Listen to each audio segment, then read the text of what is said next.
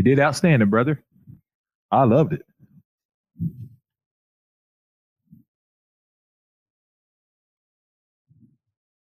Okay. I tell you what, I'm ready to preach. I am ready. Let's all now turn. I know you're waiting.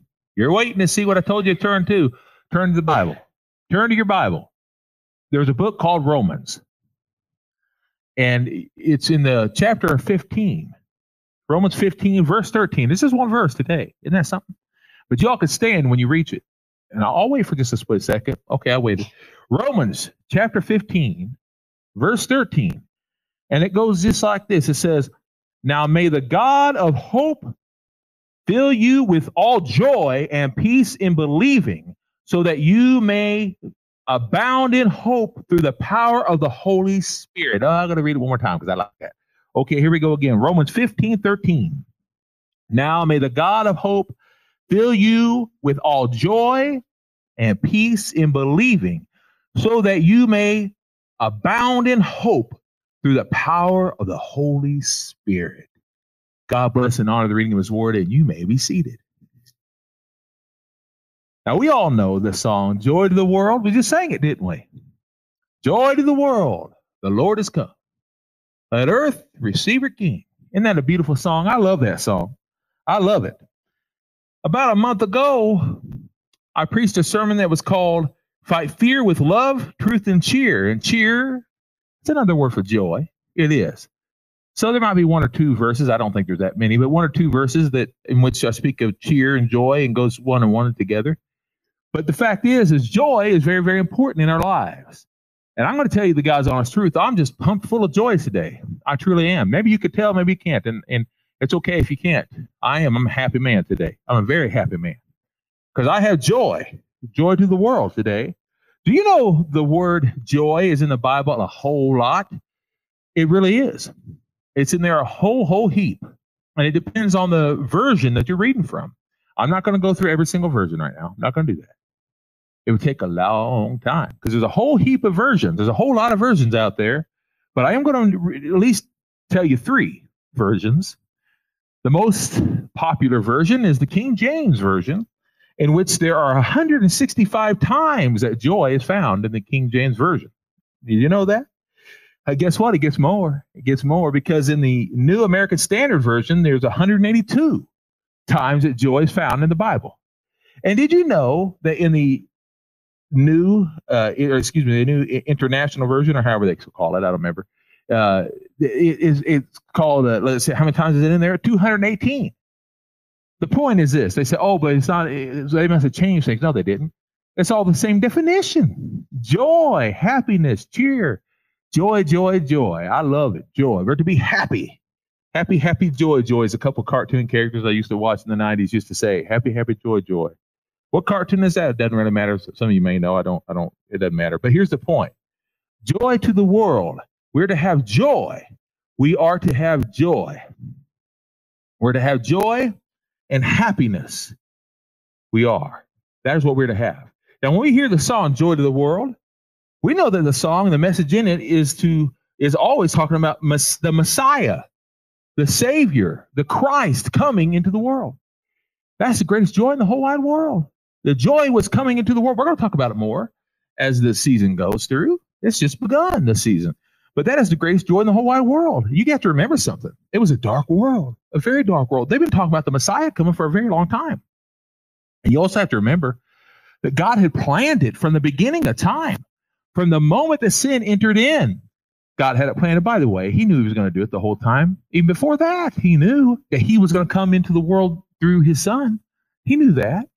The moment that Satan brought in sin, he knew he was going to come. And he was going to have to bring in joy because of all the sin and darkness that was in this world. He knew that. And he did. He did. He spoke about it, by the way, in Genesis. And we'll talk more about that coming up very soon.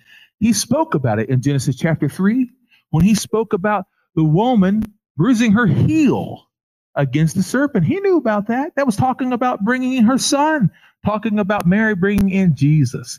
That's what he's speaking about. That's what he's talking about. Some people don't realize that. That is what he was talking about. Bringing his son into the world. Bringing in what? Joy. Bringing in joy to the world. Now, most people get happy thinking about stepping on snakes. I personally do, because I'm not a big snake fan myself. So I don't mind the very thought of dancing on a snake and being happy. Now, some people don't like that. I see my dear sister Heather here. She's a fan of snakes, and sweetheart, I pray for you. I do. But I'm more of an Indiana Jones man myself. I hate snakes, Jacques. I hate them. But here's the thing. In all reality, in this case, and Heather would agree with me on this, in this case, the snake is something we'd all want to step on, but we didn't have to, because in this case, Christ was to bring joy into the world by destroying that snake, that sin that was brought to the world. That joy came in. But did you know that's not really what we're going to talk about today? That's really not what we're going to talk about today.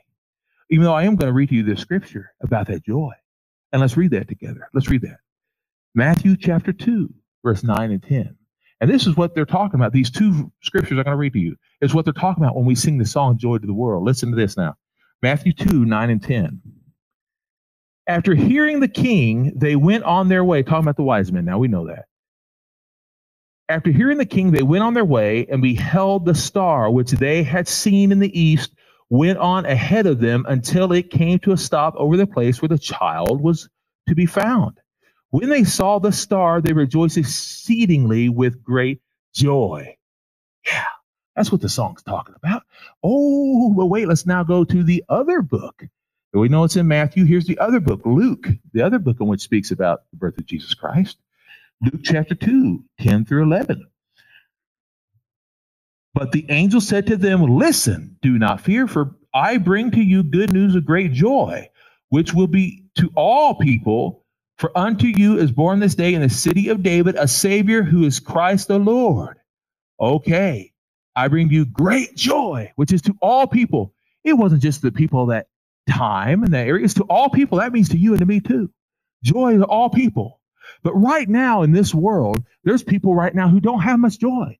The world, the lost world, has a lot of fear and a lot of pain, and we know that.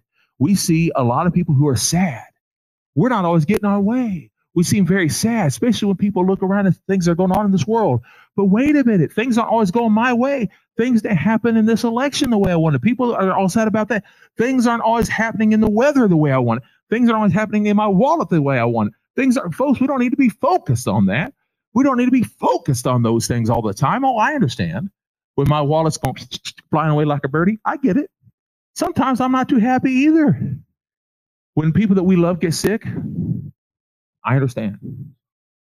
And I'm not at all saying to you to ignore that. I'm not all saying to you that life is always happy, happy, joy, joy. I'm not all saying that to you. I am, however, saying that when we have Christ, exactly, sweetheart, when we have Jesus, I think that's what she's saying to me, Jesus. When we have Jesus, we can find the joy because we have the greatest joy of all time. But let's take a look at the world right now, the lost I'm talking about, not the earth, but the people of the world, the lost, those who are in the darkness of sin, the same darkness that was all over the world, the same people of that. Let's see what it says in 1 Chronicles 16:26.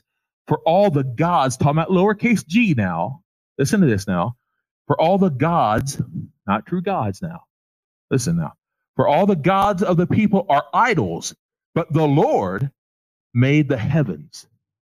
The people of this world